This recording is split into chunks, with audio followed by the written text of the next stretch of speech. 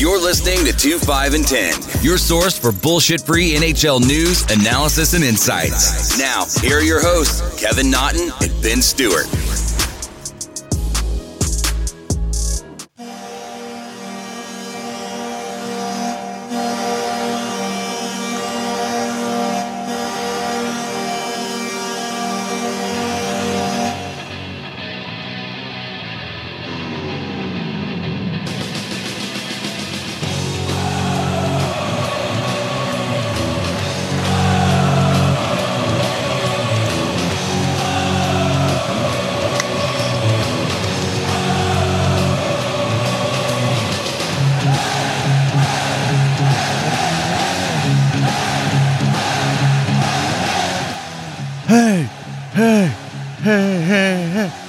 It's very unfortunate, Betty. Everybody, welcome to episode 70 of 2, 5, and 10.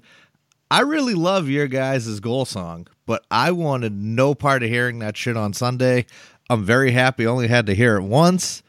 Benny, what up? Yeah, before the game, as we were walking there, you kept saying you only wanted to hear it one time. You got your wish. Unfortunately for me, I thought the game on Sunday was our first 2, 5, and 10 quote-unquote game.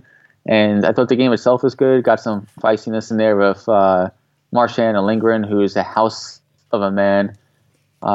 You guys came away with the win, but it was nice to catch up with you, Big Kev, his friend Murph. I'm curious on if you guys got into anything after the game, after we parted ways, and how you enjoyed the rest of the time here. Yes, so let's just square it away real quick. A huge thank you to Mr. Murphy and Mrs. Murphy for their hospitality and dealing with me and Kev for the weekend. On the other end of it, I had an absolute blast. I went there, I did my tourist thing, we bounced around, so we get to Murph's house about 8:15. We get treated like true New Yorkers, and we go for bagels. And then we kind of went through Central Park a little bit, which was awesome. I'd never been to Central Park, and the couple of times I've been in New York, so on that end it was cool just kind of actually see this monstrosity that's in the middle of the city. And then after that, we took the subway down to the Brooklyn Bridge. We saw that. And then after that, we met you up at the World Trade Center. And then we did I believe it's the High Line, is that correct? Yeah, the High Line. We did the High Line, which was pretty cool, just walking up, not having to deal with all the extra New York foot traffic in a sense. It seemed like, it's kind of like buzz right up to Midtown from there, which was awesome. And then we end up going to, was it Jack Doyle's right around the corner? Jack Doyle's, cool little spot. Yeah, had some burgers, had a couple of beers, got a little primed up, and then made our way into the Garden. And I just want to say, I did not know what to expect. I was just very happy that we could all get together. It seemed like it was going to be a great time. And then the tickets that Mr. Murphy got us. My God. I've never even sat that close at the Garden at a Beanpot game. Like, it was absolutely incredible. 6 rows from the ice, right by the Rangers intro and outro tunnel there. So I could scream to my boy Quinny and Hanky and Crides every time Crides came up. Crides, come home, baby! Come home! And I could see the pain in some Rangers fans' eyes as I was saying that, because I think they know it's getting towards the end with Kreider. But I had an absolute blast. After the game, after we parted, we went Upper East Side to Earl's Cheese and Wine Bar. Oh, nice. Very nice. And it was awesome. It was kind of like a little bit of a hipster bar in a sense. They had all these custom craft brews, IPAs on tap, and all these wines, and we got after it. The boys had like these cheese whiz things with garlic, and then we had these sandwiches, pork with egg with kimchi. Next time, not doing the kimchi, dude. I got up at like 1 a.m. thinking I was going to vomit from the kimchi, just like settling in my stomach. I never really had it. And I was like, it's onions and all mixed up. I mean, it can't be that bad, right? The cabbage, man, that's my favorite ever since I started dating a first lady. Oh, like I can deal with cabbage. I'm a cabbage guy, but this thing, I was like sitting there like 1 a.m. I'm like, this is not a booze infused type one to come up. This was like something different. But the food was really good. It was just that kind of got me going the other way. But yeah, I mean, the boys got after it. We had a very good afternoon before the Garden, at the Garden, and after the Garden. So, did Fast Phil join you? Fast Phil actually did not join us. We actually jumped in a cab before we had met up, so I did not get to see him for an after party. But yes, very excited that one of our previous co-hosts, Fast Phil, was also at the game. All the boys came together. Next year, I'm hoping for a bigger crowd. I'm hoping we can get the Strat Daddy to come down, and I think it's just going to be an absolute abomination next year. But we will not put the absolute abomination at Mr. Murph's house. We were very gracious for the accommodations and the hospitality of Mr. and Mrs. Murphy, so we will not let them deal with that nightmare if we let Strat Daddy come out to play. So yeah, it was nice that Phil kind of picked us out of the crowd because of my Nordiques jersey. Yes, the Nordiques jersey was a big hit, too. Everyone was saying that. And I kept seeing, like, the Rangers fans go by, they would look, and they were like, that's not a Swedish jersey, thinking it was, like, for Hanky. So that made me laugh every time. But no, great game, great time as well. And like you said, thank you to Murph for the hospitality, the tickets. 6 rows off the ice, can't really complain. Got to see Hank's beauty and his awe-inspiring hair up close. I told him I love him. Hopefully he heard me. And yeah, like you said, got to do it again next year. The Rangers and Bruins always have at least one weekend game in New York. So next season, that should definitely be on the calendar for us. And I know I still need to, by the end of the season, I owe you for the Senators and Red Wings bet too. So maybe I'll do something in Boston as well. I mean, I think there's a team in black and gold there that might be in the playoffs. So we'll see what we can accommodate. But yeah, just for today, a lot going on in the hockey world. We'll talk about the Bruce Boudreau firing in Minnesota. We'll talk about some of the trades that have gone down since we last recorded. Yesterday was a very busy day around the National Hockey League in terms of trading. If we have time, we'll touch on the Zach Cassian kick/suspension, Nazem Kadri, Evander Kane's comments about the Department of Player Safety, which finally just echoed what you and I have been saying for about a year and a half now. And then we'll get into picks, lock of the week, today NHL history, and next time you guys hear from us, it will be post-trade deadline, and we'll have our analysis and thoughts on everything that went down there. Maybe we will do what we did last year. We'll do the actual show on the trade deadline so we can do everything live as it comes out, so we can do a little Facebook while we're recording and then have this out for that night or the next day. So we'll have to coordinate all that. Yeah, I was thinking maybe we can do Monday afternoon or Monday evening right after it expires. Perfect. Sign me up. There. But yeah, going into the Bruce Boudreau situation, fired by the Minnesota Wild this past week, actually on Valentine's Day, which not a lot of love there. It was kind of a surprise firing, caught even us off guard, even though we've been kind of talking about the Wild going in a different direction. Once he made it into the season, he survived the GM change. He survived, entering into the 2020 calendar year. We thought they were just going to let him coach out the string. His contract's up at the end of the year. Everybody figured they would move on over the summer. And especially after the Wild, I think, went 7-3 in the last 10 before the firing. And I know the Rangers came back and won the night before in Minnesota. He gets a call into the office and he's let go. He was surprised as well. I know you shared this, but the way Boudreau explained it, I'll read a snippet from this article that was written on The Athletic. Michael Russo. This quote is great, by the way. Yeah, so I'll read the little snippet. We'll have the reaction to his quote, and then I just have a little comment on how it was handled. But, quote, Boudreau held his normal coaches meeting at 8:45 of assistants Dean Evison, Bob Woods, and Darby Hendrickson. They broke down video, came up with a practice plan, pre-scouted the San Jose Sharks, and decided on a lineup for Saturday's game before Boudreau left the coach's room to return to his office. Quote, it was funny because Bill, meaning Billy Guerin, came in and he shut the door, and as soon as he shut the door, I knew, Boudreau said. I'm going to make a change. And I instantly said, are you firing me? And he goes, yes. And I said, are you fucking kidding me? End quote. So I know we both found a little snippet, the quote there by Boudreau funny, but my reaction to that is, why are they letting him hold that coaches meeting and scout for the upcoming game if they were planning on firing him? I think that shows a little bit of inexperience there by Guerin. Yeah, I mean, that part to me was weird as well, because you figured that Friday night they'd gas him so then he could go to the rink, collect all of his belongings, and then whoever they are given the reins to would be there for that next morning. The team was actually starting to turn it around a little bit. Like, they were 7-3. They were playing pretty good hockey. They were still semi in that playoff hunt with the way that they were turning it around. And then ever since the firing, I mean, it seems like the wheels have just kind of come off the wagon here. Is it a hope? Is it a plea?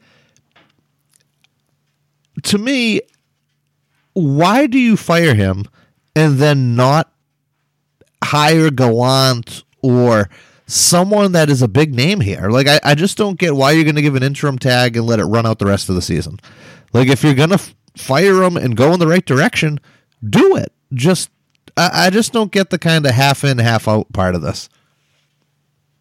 I know James Myrtle, he's also with The Athletic. He's covered the Maple Leafs for years. He even said that when he heard that Boudreau was fired, he was waiting for the other shoe to drop where they announced Laviolette or Gallant or Babcock, somebody like that would be coming in. And the fact that it was just an interim with Boudreau's longtime assistant from their days in Washington, Dean Evason, was kind of surprising. Just to kind of put a bow on Boudreau's career with Minnesota, he finished 158, 110, and 35 in 3.5 seasons with the Wild. He's currently 22nd in NHL history of 567 regular season wins. So I know he hasn't had a lot of playoff success in the Stanley Cup, but he knows how to get things done in a regular season. And you kind of look back to our summer previews where we thought the Wild would be this year, and they got even worse production than we expected. Goaltending's been uneven. Their photo group, especially their centermen, have been extremely lackluster this year. Eric Stahl's fallen off ever since the beginning of the 2020 calendar year, and he still had them kind of right on the edge of that playoff race. Like you said, at the time they were 6 or 7 points out of the last wildcard spot, but they had 4 games in hand on the Coyotes. And that 7-3 run, it was an odd timing. That kind of speaks to me in a sense of Guerin really did think that they had a shot at the playoffs, but he didn't think that the way Boudreau was coaching or utilizing the guys that were currently on the roster was going to be able to get the job done and make a run at it. So maybe he thought, just, we're here, we got back to it, let's see what can happen. And he wanted to go with somebody like Evason, who has experience as a head coach, not in the National Hockey League, but in WHL, the AHL, long time with the Milwaukee Admirals, and just wanted to give it a shot there. I just don't like, I mean, it's not a major complaint, I just don't like how he handled the morning of, in terms of letting him run that coaches meeting. I was very surprised, too, that they named Evason as the interim, because it seems like all these guys that come in with their guys that are assistants have left with their guys that are assistants. Gallant and Tom Kelly, Laviolette and his guy. Like, it always seems like it's the coach and the associate head coach.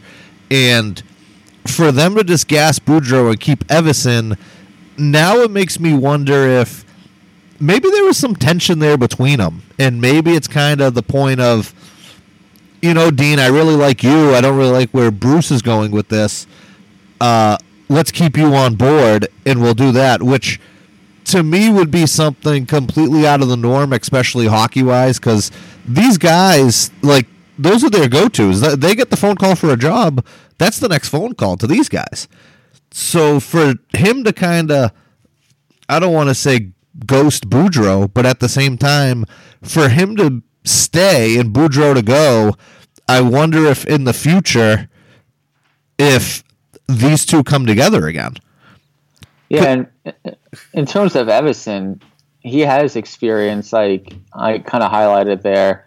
He's very well respected around the league. A lot of players, especially with the Predators organization, credit him from his time with Milwaukee for a lot of their success and kind of helping their careers out. So I think this might have been a situation of it's kind of long overdue for him to get an opportunity, and they're just curious to see, maybe we don't need to pay top dollar for another coach like they did with Boudreaux. Maybe Everson's the answer. Going, but like you said, the associate coach taking over. Apparently, Paul Fenton last year tried or contemplated firing Boudreaux times and promoting Everson the head coach. So this has been kind of in the works across over two GMs for a season and a half now. So this wasn't just a spur of the moment. Apparently, Everson has been kind of looked at as the heir apparent in Minnesota if they let go of Boudreaux. I find it interesting, too, that they're not completely blowing this up currently at the trade deadline. Like, if you're going to go through, fire the coach, and now it looks like they kind of dropped out of that playoff spot. Now, currently, with only 61 points, it seems like they're almost too far to get back in it. Why is it not being blown up currently? You see all sorts of teams that are indefinitely calling, reaching out, making trades, making things happen. And then there's Minnesota who gasses their coach, but then nothing else follows suit. Like, to me, it almost seems like at this point right now, Bill Guerin should be hoping for a lottery spot, which he might be too high to get to. But even then, it's like you now need some return. So I'm just curious to see as to where this is going to go to. Yeah, I mean, he made the Zucker trade. I don't think they have many guys that are highly sought after on the market right now because they're either older, they're underproducing, or they have a lot of term left on their contract. Like Sutter, Parisi, I know Matt Dumba and Jonas Brodin would be highly sought after on the market, but I don't know if Minnesota's looking to move those two young defenders. I don't think anybody's going to be moving after Zuccarello or Eric Staal at this point. So I think Zucker was the one big chip that they had and just cashed it in. And now he's just kind of waiting until the summer. Maybe at the draft they can move something. Maybe, man. Going on our next thing this week, speaking of trades we were just talking about, Benny, lay it out for the people. It has been a very busy 48 hours in the NHL. Yeah, it started on Sunday. When we were at the game, the Devils started making some moves. They traded their captain, defenseman Andy Green, to the New York Islanders for prospect David Quenneville and a 2021 second-round pick. And then they turned around and traded Blake Coleman to the Tampa Bay Lightning for Nolan Foote and Vancouver's 2020 first-round pick. So those two trades right there. I'll just run through all the trades that kind of happened this week, and then we can touch on them once we want. The very next day, the Canucks went ahead and traded Tim Schaller, Tyler Madden, and a 2020 second-round pick, and a conditional 2022 fourth-round pick for Tyler Toffoli to fill that top six right wing spot. Then the very next day, it was a little more busy. The Capitals acquired Brendan Dillon from the San Jose Sharks. The Blues acquired Marco Scandella. The Jets acquired Dylan DeMeo. The Rangers made a minor, but I think a potentially very impactful trade. They traded defense prospect Joey Keane to the Carolina Hurricanes for forward Julian Gauthier. And then today, Alec Martinez, who can suck a dick after 2014, was traded to the Vegas Golden Knights for 2 second-round picks in 2020 and 2021. So what are your thoughts on some of the trades? I found the interdivision trades between the Islanders and Devils and Vegas and Kings pretty interesting. And I obviously have some thoughts on the Rangers-Hurricanes trade, but where do you want to go? Well, I'll just touch on the Devils ones. We were getting breaking news on those while we were in New York Sunday from our insider in New Jersey, so we do appreciate that. The Andy Green one, I think that's a respect trade in the sense of he's been there so long for them. He's done it. And now when you look the other way, like he's going to a team that has a chance with the Islanders. So I think for him, that's obviously a respect factor. He doesn't have to move his family. He can stay in New Jersey there, a little bit of a commute, but nothing too crazy. That's a huge pickup for the Islanders going into the postseason just with that injury that they had to Pelech. So he's going to fill that left D slot for him pretty good there. So I think for them, that was a very good trade for the Islanders. Going to the next trade that was going on there, Blake Coleman going to Tampa Bay. I think that Nolan Foote and that first-round pick are huge for the Devils. That's a great return. Absolutely, that's a great return. And unfortunately for everybody else, I think that's setting the market. Like, the market ended up going really high after that. And we'll get to the Toffoli deal. But I think that is a great pick for the Devils. And then the return for the Lightning is Blake Coleman. Personally, I don't think Blake Coleman should have gotten them that type of return. But at the same time, I mean, Tampa seems to be all in it now. Like, they're going to pay whatever it is for what they need or want and what they think they're going to need, and that's it. So good for them for going all in. Your thoughts on those? Yeah, the Andy Green trade, like you said, a nice depth addition, especially for their PK, which even though they're a good defensive team, they're kind of middle of the pack this year, so he should help there. The Coleman trade I thought was interesting just because he's turned into a decent goal scorer and kind of forechecker, and he's signed at a bargain, $1.8 million cap hit through the end of next season. Pretty big return going back. The Devils are kind of looking at it where they're building around Nico Hischier and Jack Hughes and Mackenzie Blackwood and Ty Smith, and that window might not have been lining up with Blake Coleman's age by that point, so they kind of cashed in now. I don't blame them for trading him for the return they got, and if this is the return that Blake Coleman gets, even though he's a free agent at the end of the season, I can't wait to see what Chris Kreider would get on a trade. Just one more comment from the Lightning side of things. I think this is a reason why the Lightning are perennially Stanley Cup contenders. They, over the summer, were facing a massive cap crunch. They had to sign Point, all these guys. They were able to unload JT Miller, who's a good player, but they were able to unload him and his contract onto Vancouver, and they got a first-round pick in return for it. And then they turned around and used that first-round pick for a guy like Blake Coleman, who's relatively young, extremely cheap, and kind of fits into their third-line secondary scoring role, and they still have their own first-round pick. This is why the Lightning can stay in contention for year after year, because of moves like this. Agreed. That pick doesn't cost them anything. So Nope. They still have their own, and currently the Canucks are in the playoffs too, so it should only be a couple of picks and a difference a little further up the depth chart. So yeah, agreed completely. Yeah, and the other moves that have kind of come down besides the Toffoli trade are some solid veteran guys on the back end who've gotten trades: Scandella, DeMaio, Alec Martinez. They're going to help fill some roles. Brendan Dillon. They're going to fill some roles, mostly third pair, maybe second pair. The opportunity cost and it costs these teams too much in terms of draft picks or prospects. So really just very standard, in my opinion, trade deadline maneuvering for cup contending teams. The Toffoli trade was interesting because I know you were mentioning that Boston had a pocket deal for Toffoli. That's kind of out of the way now, obviously. The two things about that is I was kind of looking at Vancouver for a landing spot for Chris Kreider, and they traded to LA the exact package that I had written down in my notes for Kreider. I had Tyler Madden and a 2021 second-round pick for Kreider, and they basically traded Tyler Madden and a 2021 second-round pick for Tyler Toffoli. So that's one angle of it. The other angle is they made this addition, and then they announced that Brock Bosmer might miss the rest of the season. So this might not take them out of the trade deadline still. They might look to add a guy like Wayne Simmons or somebody. So that's interesting.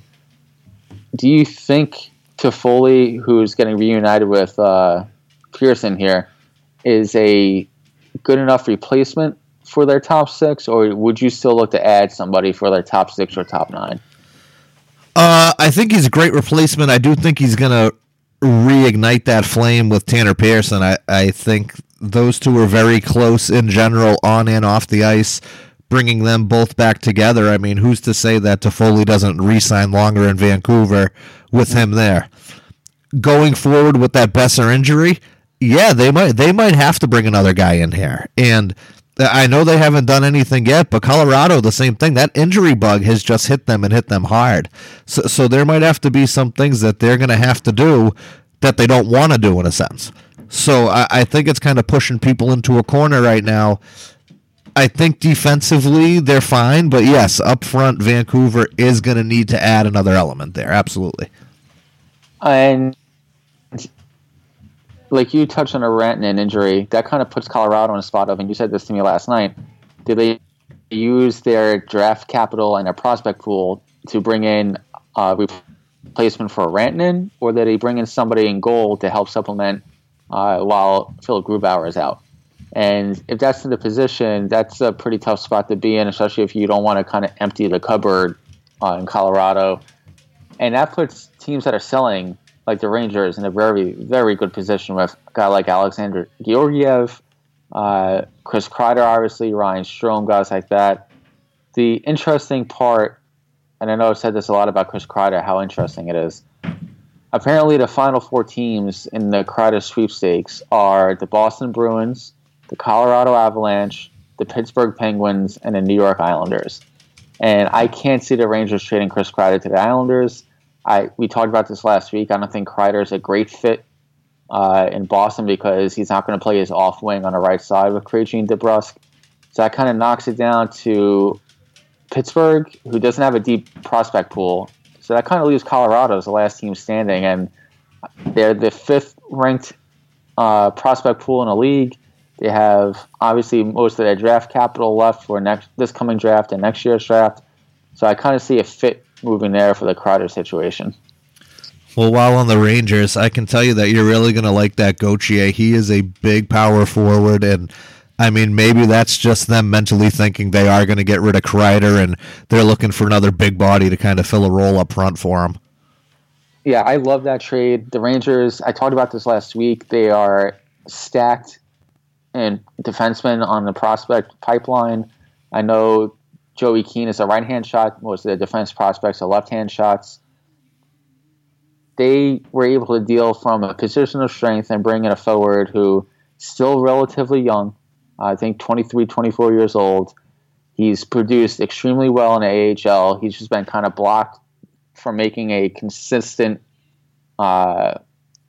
opportunity in Carolina. He's practicing with the team in Chicago. I know they're playing tonight. I don't know if he's in a lineup or not. But like you said, big body's a right-hand shot. So even if the Rangers keep Kreider or bring him back over the summer, they can still have Gauthier play on the right side. He's more of just a shooter, not a real strong defensive player. So he's not a fourth-line guy. I could see them putting him on the third line. You put him on Filipino's wing on the third line for the rest of the season and see what happens there. I think that could be a good fit. And that's a perfect way for the Rangers to maximize the value on the defense prospects, especially if Joey Keane's a right-hand shot defenseman. The Rangers have Trouba signed long-term. Fox isn't going anywhere. D'Angelo shouldn't be going anywhere. He's one of the best young offensive defensemen in the league. And their number one prospect on the back end is also a right-hand shot in Niels Lindqvist. So that's going to be something where you might see the Rangers start moving some of their left-hand shot defensemen and prospects as well for some forward groups. I've kind of mentioned Brady Shea, who signed long-term. I bring back somebody maybe to Florida for Trocheck. So it's going to be interesting for the Rangers. This may not be just veterans for prospects. It could be prospect for prospects even more. Can I give you a very strictly hypothetical? I know we usually do this later on in the show, but we're speaking of the Rangers and possible trades, and I know we had discussed that you do not believe that Chris Kreider is a fit here, coming here to play the off wing. I agree with you with that, but I have something in return in a different way. Okay. You guys, I mean, would you be interested in a left winger that would be restricted at the end of the year, and who knows what the numbers would or wouldn't end up being? You'd have to work that out in restricted free agency, and you'd probably have to sign Kreider to an extension before the trade. But I was thinking about this the other day. I mean, this Bruins team is only going to go as far as David Krejci takes them. Just if the top line gets shut down, you're going to have to look for that 2C. David Krejci's the guy, so the team's only going to go as far as Krejci takes them. With that, Jake DeBrusk is one of the most hot and cold players I have ever seen in my life. Chris Kreider is a big body who can go up and down that left wing, and he can kind of make some things happen. We saw it on Sunday just watching him up close as to how fast he is skating-wise, as to how into it he is on a forecheck. He's around the net. What if you sign him to an extension, a sign and trade, Chris Kreider for Jake DeBrusk and a pick? I think the Rangers... So, what's DeBrusk currently signed to? He's on an entry level, and then he's going to restricted at the end of the year. Okay, so he doesn't have arbitration rights yet, so you're kind of looking at a bridge deal most likely. Correct. Probably in the $3 to $4 million range per year. I would say max, yeah, probably about there. For the first part of the lower bridge, yes. Yeah, exactly. I think, unless a team like Colorado is going to blow you away with an offer where it's like Alex Newhook, a first, and additional picks or a roster player, I think the Rangers signed off for that yesterday. Just because that's a built-in, ready-made, NHL-ready top six forward to replace him on a left wing. You put him with Zibanejad, and then you get a pick out of it, or even if it's just another prospect for Kreider. I think that way, instead of trying to fit Kreider in at $6.5–7 million a year, you take that $3 million in savings and you put that towards a D'Angelo contract, and you get to fill both holes. So I think the Rangers make that. Now, for you, the flip side is you make that trade, you sign Kreider, you're able to fit him in under the cap for the next few years. Do you still move for prospects and picks for second right winger as continue with the playoffs? That's tough to say. I mean, this team has had this hole now for years.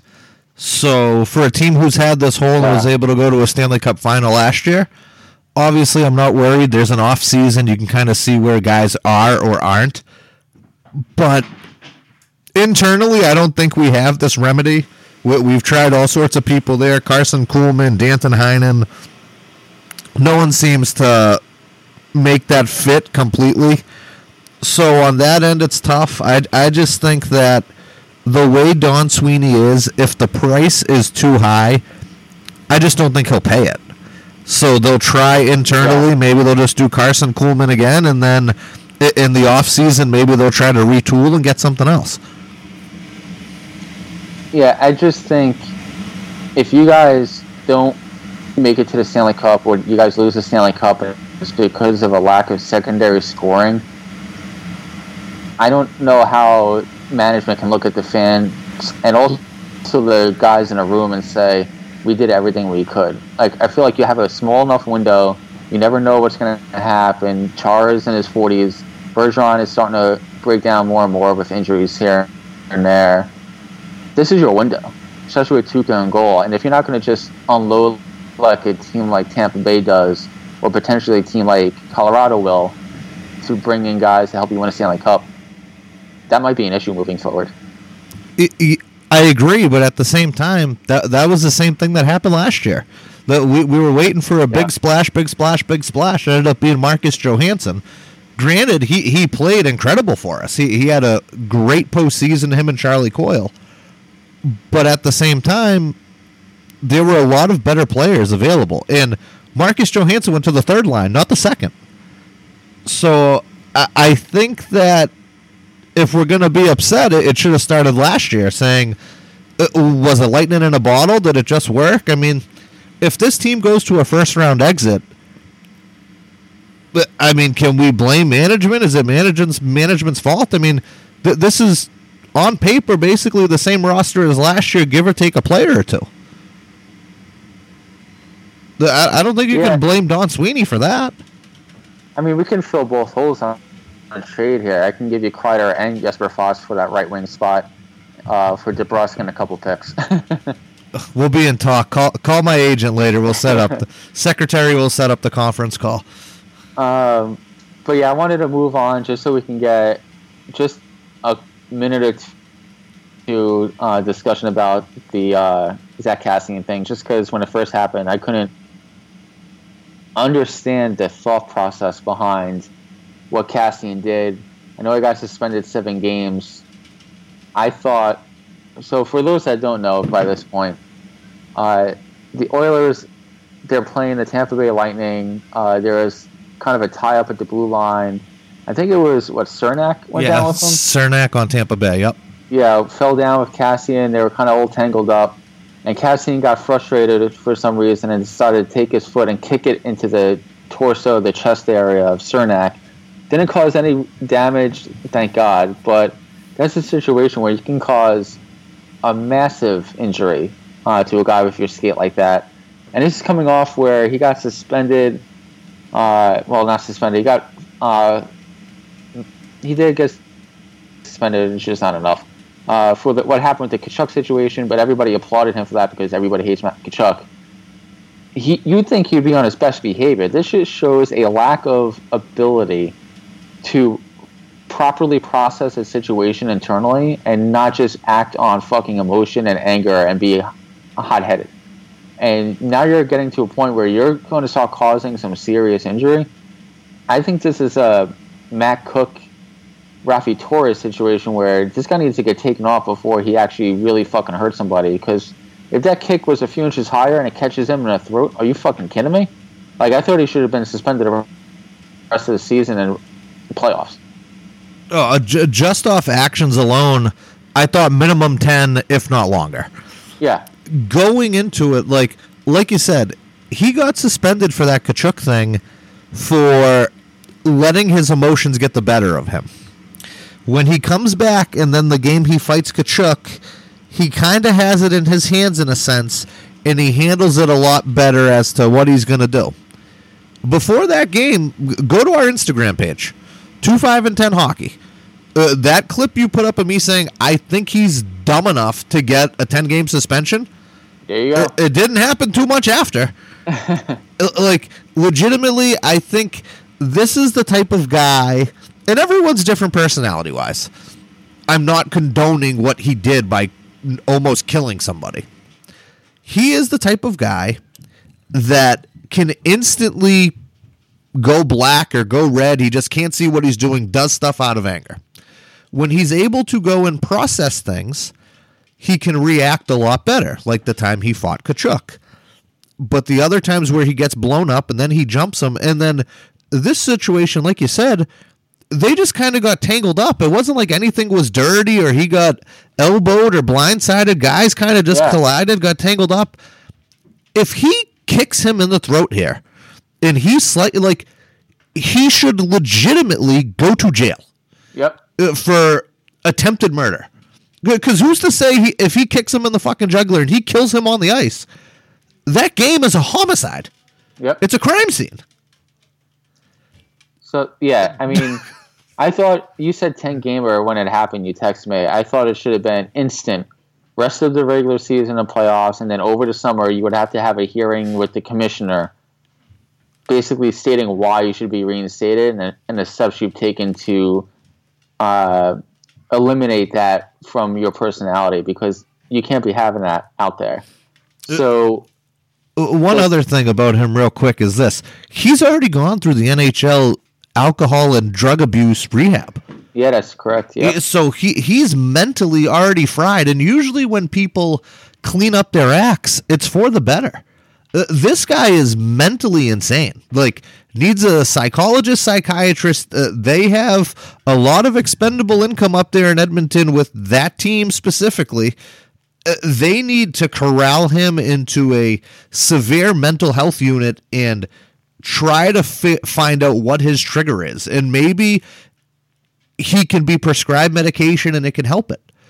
Or maybe he is just that much of a psychopath where, there needs to be more done. It's almost like a Bertuzzi situation, but it happens fairly consistently where he just stops functioning and stops having a common sense barrier in his mind. He just does the instinctual reaction of kick this fucking guy. Yeah, and he does it. The blood just stops going to his brain and he just doesn't know how to react. You want to know something about Todd Bertuzzi too? Now that you said him, I'll tell you how big of a shithead Todd Bertuzzi is. I was probably about 8-10 years old. My cousin had played at the Garden before a Bruins game, so you're there really early. They play a game, and then you kind of hang around until the after effect. Well, the Vancouver Canucks were in town while he was there. And you could look down into the visiting stairwell because their locker room's right there, unlike the Bruins where it's a whole locker room, then a churn, so you can't see any of them. So we're hanging over the thing, and, I'm just a kid. Hey, can I get a stick? Can I get a stick? Can I get a stick?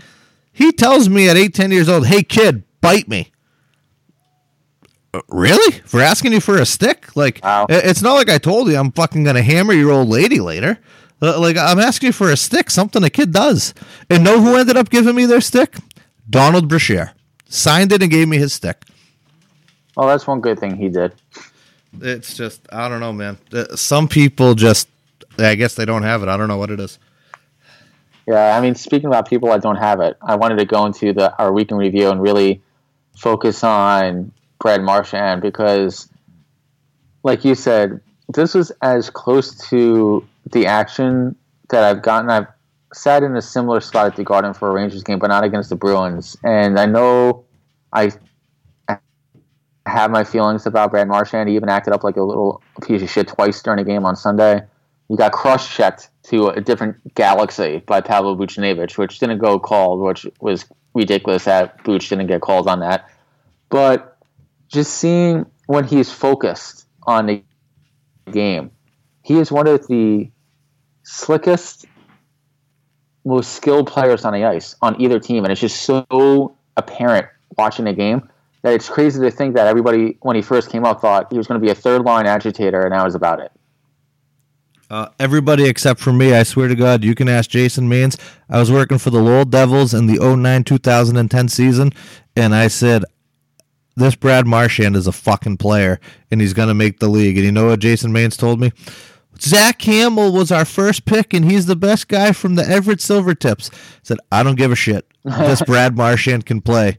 And the next year he came up, and he won a Stanley Cup that year, so he did pretty good.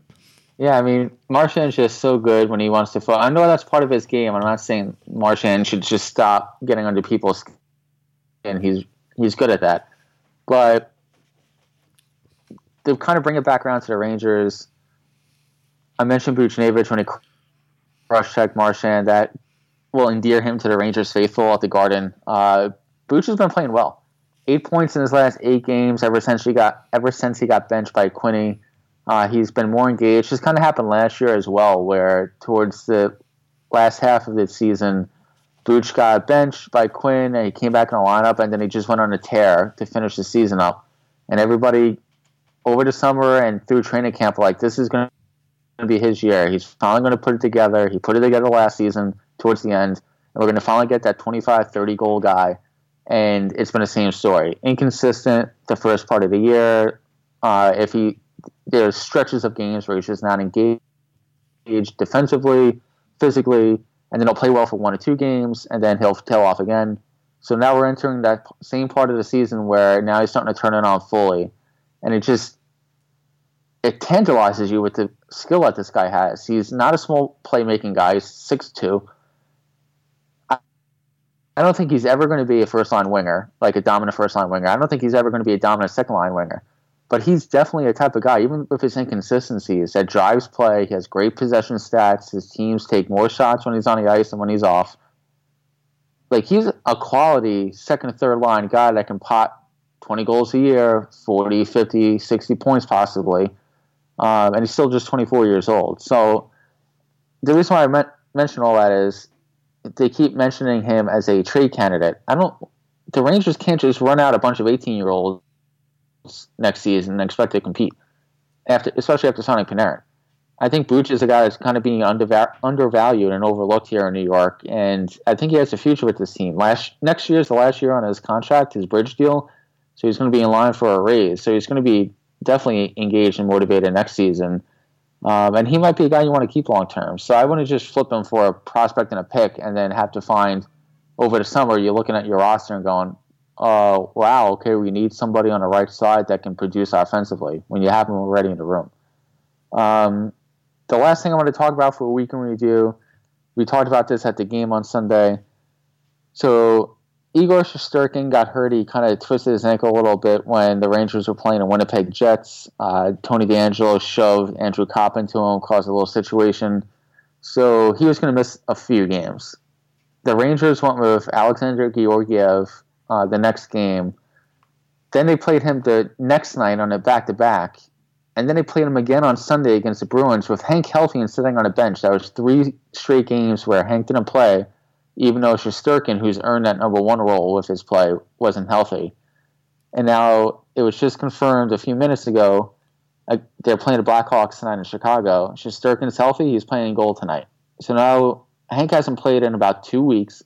There was a perfect opportunity, at least one of those back-to-back games, for Hank to get a start, and he didn't.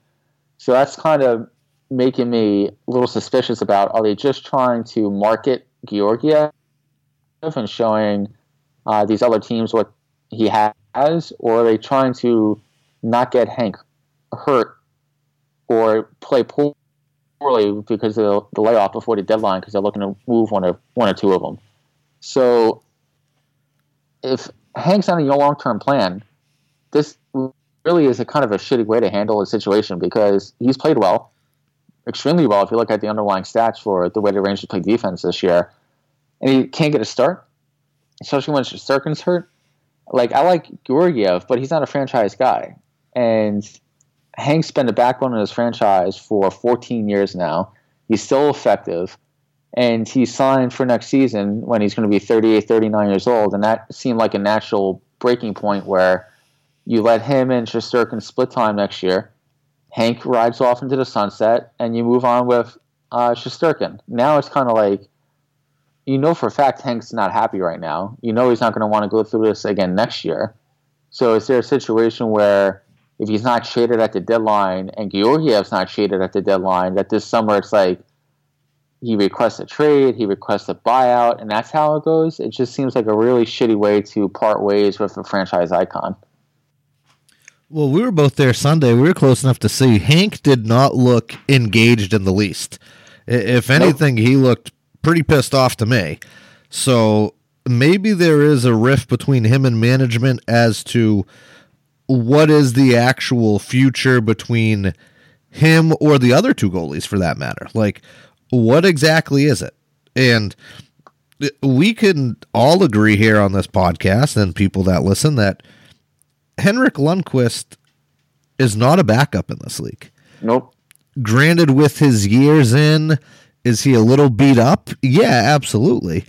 But on the other end, like, if you've already declared that Shesterkin is the number 1, well, are you saying that Hank's number 3 now? Yeah, and that's what I mean. Like, if you were him, like, I wouldn't have put it past it where if Georgiev isn't dealt at this trade deadline coming up on Monday, that Hank's like, listen, I'm not going to be the number 3 goaltender here. I'm not going to get rotated around. I'm just going to go home for the rest of the year. Like, and you can just run with the 2 kid goaltenders and go with that. I'm not dealing with this. Yeah, trade me in the offseason. Yeah. So that's just something to keep an eye on, especially since the Grubauer situation in Colorado occurred. I know they're expecting him back for the playoffs, but if you're Colorado and you have a team that has a legitimate shot this year, I know Hank has that big cap hit for $8.5 million for the remainder of this season and next season, but he's not going to cost too much in a trade because of that. Like, if you send over a good prospect and a pick, maybe not even a first rounder, and you bring in a guy like Hank, and then you let him carry your team down a stretch, and then when playoffs come, you figure it out with him and Grubauer. I don't think that's a bad situation to be in. No, and as of right now today, the Avalanche's projected cap space is 6.1. Yeah, so you can definitely fit in Hank's like 3.9 for the rest of the year cap hit. There's a lot of things that can happen. And this is coming here. from this is coming from Hank's biggest fan. Like, you know how much I love Lundqvist since 2006, and now I'm at the point where I'm like, just for his own sanity and just for a level of respect, maybe it's best to just kind of get him out of here. Since I know, like, I'm not opposed to Shesterkin being a number 1, but I'm not choosing Georgiev over fucking Lundqvist. Like, I'm sorry, kid. Yeah, we appreciate your thing. Now go back to Mother Russia. Yeah, exactly. So, yeah, all right. That was the two things I want to hit on for Rangers week in review. I'm sure you have something for the Bruins. The only thing I have for the Bruins is I would just like Don Sweeney to pull the trigger here. It just seems that take a gamble. It's like they just always wait too long, and like right now people are coming off the market, and the closest person that we're connected to is Chris Kreider. We had a deal in pocket for Tyler Toffoli, which I talked about last week. Is, well, if the deal's in place, I'm sure other people are going to call on him because, LA isn't not going to do a trade because they're going to wait for the Bruins. That's business. It happened there. So with it, I think defensively we're okay. I don't think we need any depth defensively. I know Brendan Dillon was rumored to come here. I personally didn't think we needed him unless he was just going to be a meat kind of guy where if we just needed some physicality, that'd be the only way he goes into this lineup. Going forward, obviously we need a forward. I personally really like Mike Hoffman. I don't know if Florida's willing to give him up within the division, or not even that, but because they're still partially in the playoff race. So, maybe that's not the fit that we need. I've been rumored to Josh Anderson. I just think he's been really injury prone this year, and me personally, I do not want to go that route, especially with him being that way. Mike Hoffman, man, 5.187, and he's unrestricted, gone at the end of the year. Like, to me, that's a perfect fit. He plays right and left wing. You can put him on the right side. I just think that's your guy. We've agreed upon Kreider. I don't think that's it. I can just see the Bruins doing something here of throwing shit to the wall and hoping it'll stick. And I just wish they would do something. That's all, because the players that are available are getting less and less and less every day. Yep. And I feel like the Bruins. Sorry, I was going to say, I feel like the Bruins are going to do the situation where instead of making one big deal, like for a Kreider, they're going to trade a couple draft picks and a couple prospects for like 2 or 3 wingers, and then they're just going to play the hot hand on the second line, and the other guy or the other 2 guys will serve as depth on the third and fourth line and hope that works out. And you know what? That's exactly what it'll be. They'll trade away Danton Heinen, and they'll just kind of mix and match guys, and if it doesn't work, they'll just stick with Coleman and go from there. But it's just a little frustrating as a fan that you see guys coming off the board, and we're still here twiddling our thumbs. And it's not to say that Don Sweeney isn't working for a deal, but to say that we didn't need Tyler Toffoli when this pocket deal was made 2 months ago is kind of obscene. I think Toffoli would have been a real easy fit for you guys. Oh, absolutely. I think he would have worked great with DeBrusk and Krejci, but that's neither here nor there now. We will see. Deadline's on Monday. It should be a good one, especially since it's a seller's market. So as a Rangers fan, I'm excited to see what happens. Who do you have for your picks of the week? Game of the week, lock of the week. Okay, so my game of the week is Friday night. I just see 2 heavyweights going at it. I have the Bruins at Calgary. I just think that's going to be a really good game. 2 teams that kind of play the same way. Matty Tkachuk versus Brad Marchand, the pest versus pest. We will see what happens. And then for my lock of the week, I have Sunday. I am sticking with the Flames, and they are playing Detroit. All right. For my game of the week, I'm going to go. They just played 2 nights ago. On this Thursday, the 20th, I'm going to go with the Philadelphia Flyers against the Columbus Blue Jackets, 2 teams in the Metro that are neck and neck for not only a wild card spot, but a spot in the Metro Division bracket, especially with the Islanders' struggles lately. So that should be a good one. My lock of the week is going to be the next night, Friday the 21st, the Colorado Avalanche on the road against the Anaheim Ducks.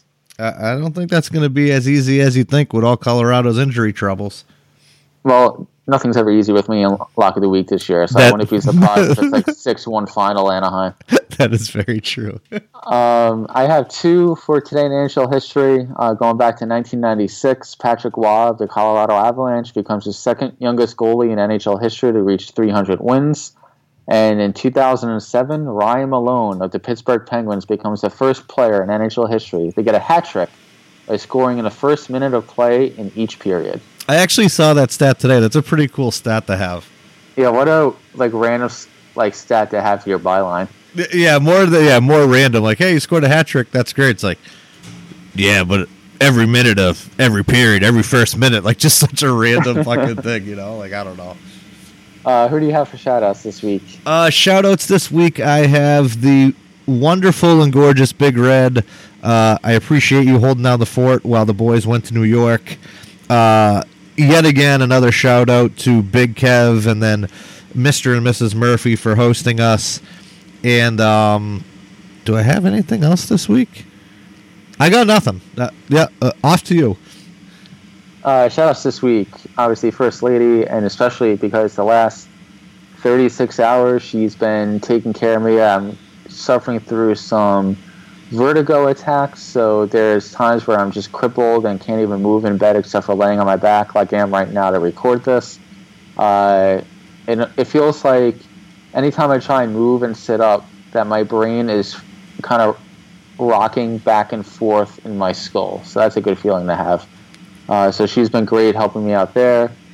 Shout out to Murph again. Appreciate the tickets. It was nice meeting him for the first time as well. And it was actually nice. You know, Big Kev, he gave me a little bit of shit here and there, but he was genuinely in a nice attitude and was nice towards yours truly, so I appreciate that. I also want to give a shout out, not so much a happy one, kind of a middle finger to all your friends that texted you during the game on Sunday whenever the Rangers had a power play. You guys can suck my dick. They actually have a good power play this year, except for when they play you guys. Oh my gosh. I just remember just showing you the phone, and it's like, here's a middle finger. Here's another middle finger. Like, middle finger for you, middle finger for you. That's why I posted that This Is Fine meme on our Facebook page whenever the Rangers had a power play. So I do have to apologize for the fans. I promised a in-between live between the second and third, but I end up going to see El Chino Marcelino Del Mundo and Fast Phil, so I do apologize for that. But this episode has been brought to you by Lizzie's Ice Cream in Harvard Square. He did pay me to say that, so Benny, your Venmo will be sent out. And I'm excited. Hopefully Monday night we'll be back at this again. We will be doing a trade deadline review as to winners, losers. We'll touch on a little bit of what happened throughout the week. And I'm excited, man. This heated up real quick. Yeah, it's going to be fun. I just wanted to get in there. Don't forget, follow us on Instagram and Facebook, 25 and 10 Hockey. Our Facebook is where we share all of our news and updates. Our Instagram, we try and keep it more lighthearted, some videos, things like that. And also subscribe and listen on your favorite podcast platform. We are on Spotify, iTunes, SoundCloud, CastBox. Wherever you listen to your podcast, we are. So subscribe so you don't miss an episode. Bang, bang, bang, bang, bang, bang. Every platform right there. As always, everybody, thank you for listening. And yes, like us, follow us, subscribe to us, text us, DM us, whatever. We are there. We're usually answering everything. I got the phones. Benny has the emails. We're covered on all angles. We will catch everybody next week. Thank you again.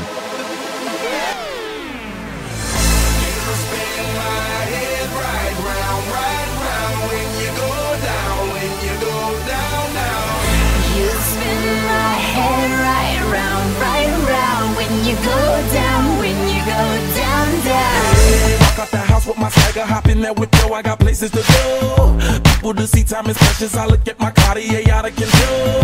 Just like my mind where I'm going, the women, the shorties know nothing but clothes. No stopping at my Pirelli's on. Unlike my jewelry that's always on. I know the storm is coming, my pockets keep telling me it's gonna shower. Call up my homies, it's on and popping the night cause it's meant to be ours.